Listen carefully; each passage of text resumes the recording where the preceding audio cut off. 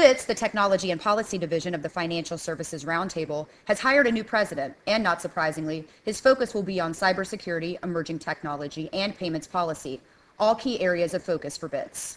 Today, I'm joined by this new president, Chris Feeney, to talk about his immediate goals for BITS, how he sees cyber threats evolving, and how his leadership aims to reach more institutions and affect cybersecurity and cyber threat policies. Hi, I'm Tracy Kitten with Information Security Media Group. So Chris, as I mentioned, you recently took the position as president of BITS, replacing Paul Smoser, who recently retired after spending many years leading the organization. What would you say are your top 5 goals as incoming president? Well, there are a number of goals as the incoming president. I think you start first and foremost with the members.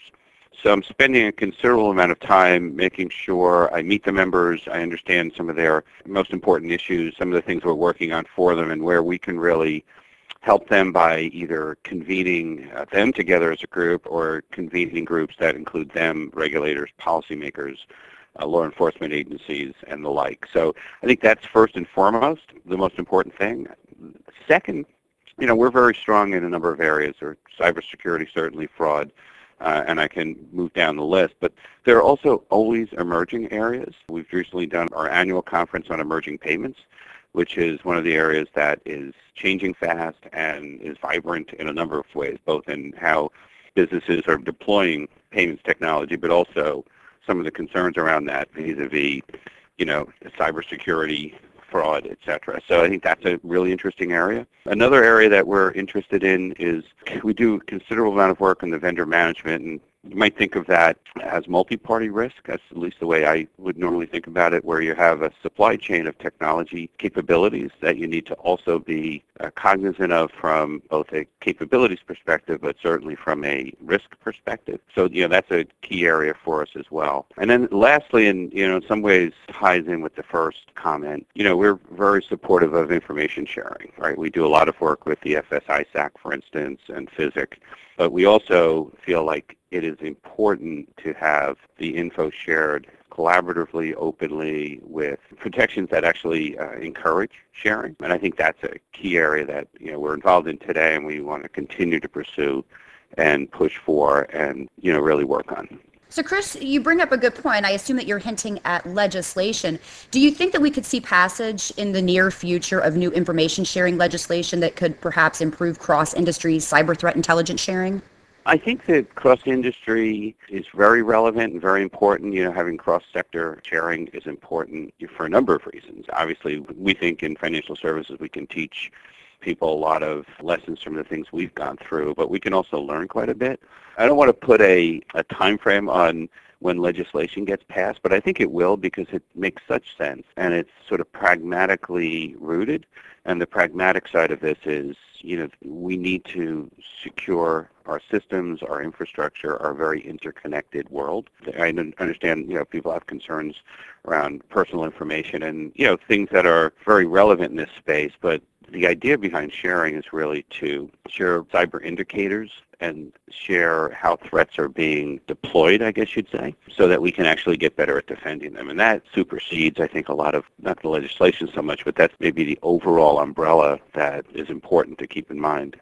Is there any other type of legislation that you in particular, or BITS overall, is more focused on than other types of legislation? Would you say it's more information sharing than perhaps breach notification?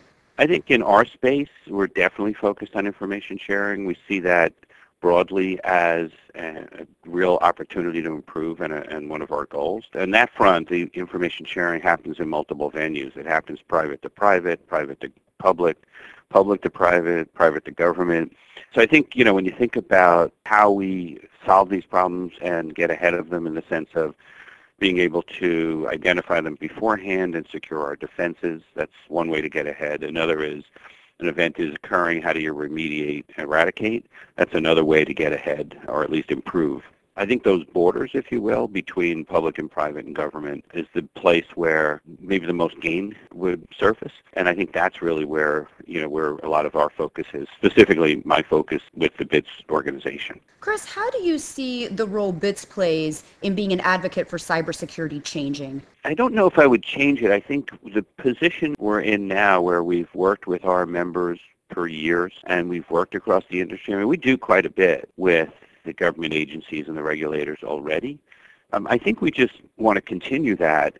Really what's changed in cyber is not so much that it's there and important. We certainly see that. We see a different dialogue at the CEO level, a different dialogue at the board level, a lot more attention to it. And that attention actually allows those firms to sort of recognize threats and then make the appropriate investments in either resourcing or technologies.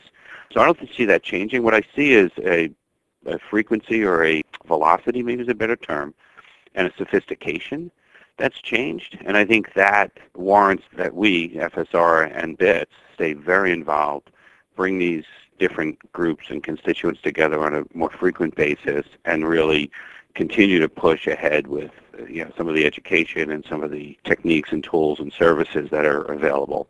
And by holding the forum and convening the meetings and having the right people in the room to openly and sort of candidly discuss how to improve. So Chris, give us a little idea about your background. What do you bring to the table from a cybersecurity perspective that could help elevate or propel BITS in this direction that it's already moving in? I think there are three things. My background is a mix of working at large service providers and providing products and services and processing platforms for major institutions, and then being a CIO at major institutions where I was actually the operating executive responsible for both those products that I just mentioned, but very much so for technology risk management, IT security, cyber risk management, et cetera. And I've had the benefit, I guess you'd say, of building three different technology risk organizations over the course of about, at this point, 15 years that were really all, I guess, addressing the needs of the day in cybersecurity risk management. So I think my background as an operator, someone who's stood up good operating groups, built risk matrices, developed operating procedures, practiced events so that you were prepared if one did occur, and then someone who's really worked through identification, remediation, and eradication across those different venues is going to be very helpful. With that, have a really good set of conversations with the people at these firms who are in those roles, and then make sure we're picking the most important and relevant and critical topics to work on. Chris, you make a good point about some of your background and how it could actually help to benefit BITS because you have such a broad perspective, a more holistic perspective, if you will.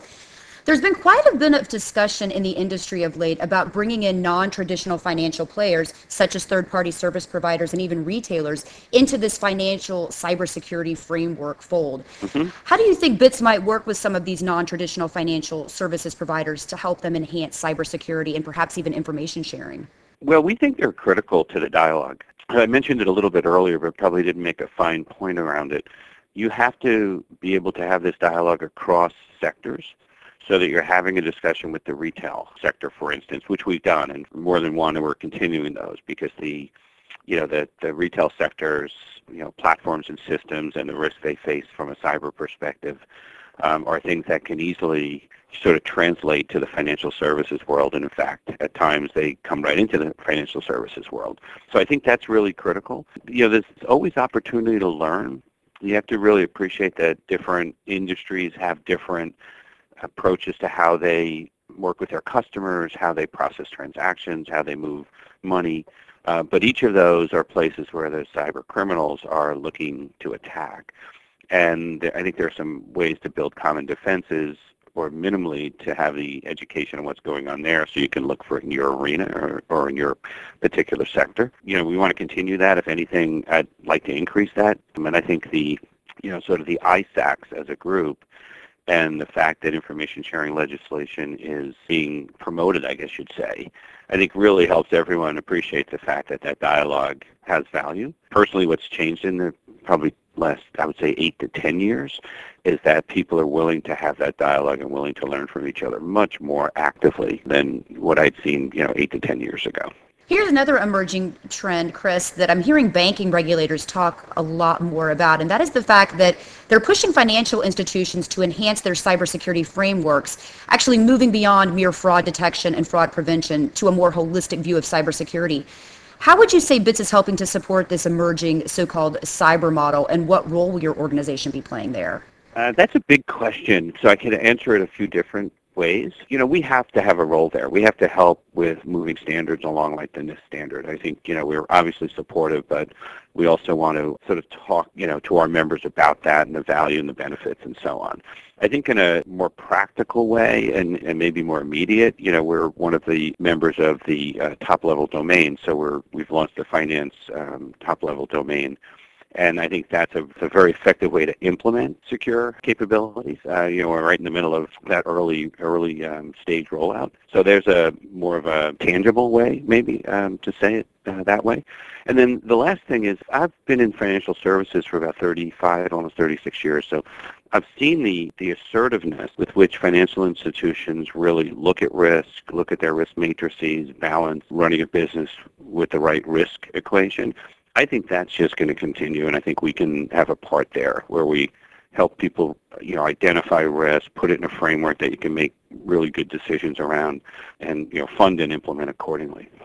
And then finally, Chris, before we close, what would you say are some of the cybersecurity topics that we aren't talking enough about?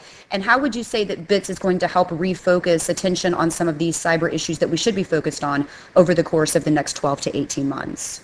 That's a really interesting question. I think we did a significant amount of topical work for our Emerging Payments Conference because it was an emerging payments conference that focused heavily on cyber. It focused heavily on authentication and identity management. So I think the future is here.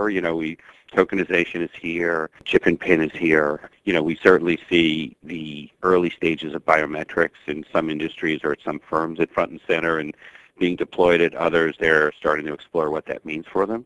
So I think those are all areas. But I do want to wind the clock back a little bit. I think there's a whole element of insider threats which are still relevant. The headlines are the cyber events, nation-state attacks or criminal attacks of another form. But the insider threats are still something that we need to appreciate, understand, account for, and be prepared for. So I think there's, in some respects, the old is still relevant, and it's something that should be, important and discussed and part of a sort of holistic, risk assessment. Chris, I'd like to thank you again for your time today, and welcome to BITS. Very informative. We appreciate it. Great. Thank you. Again, we've just heard from Chris Feeney of BITS. For Information Security Media Group, I'm Tracy Kitten.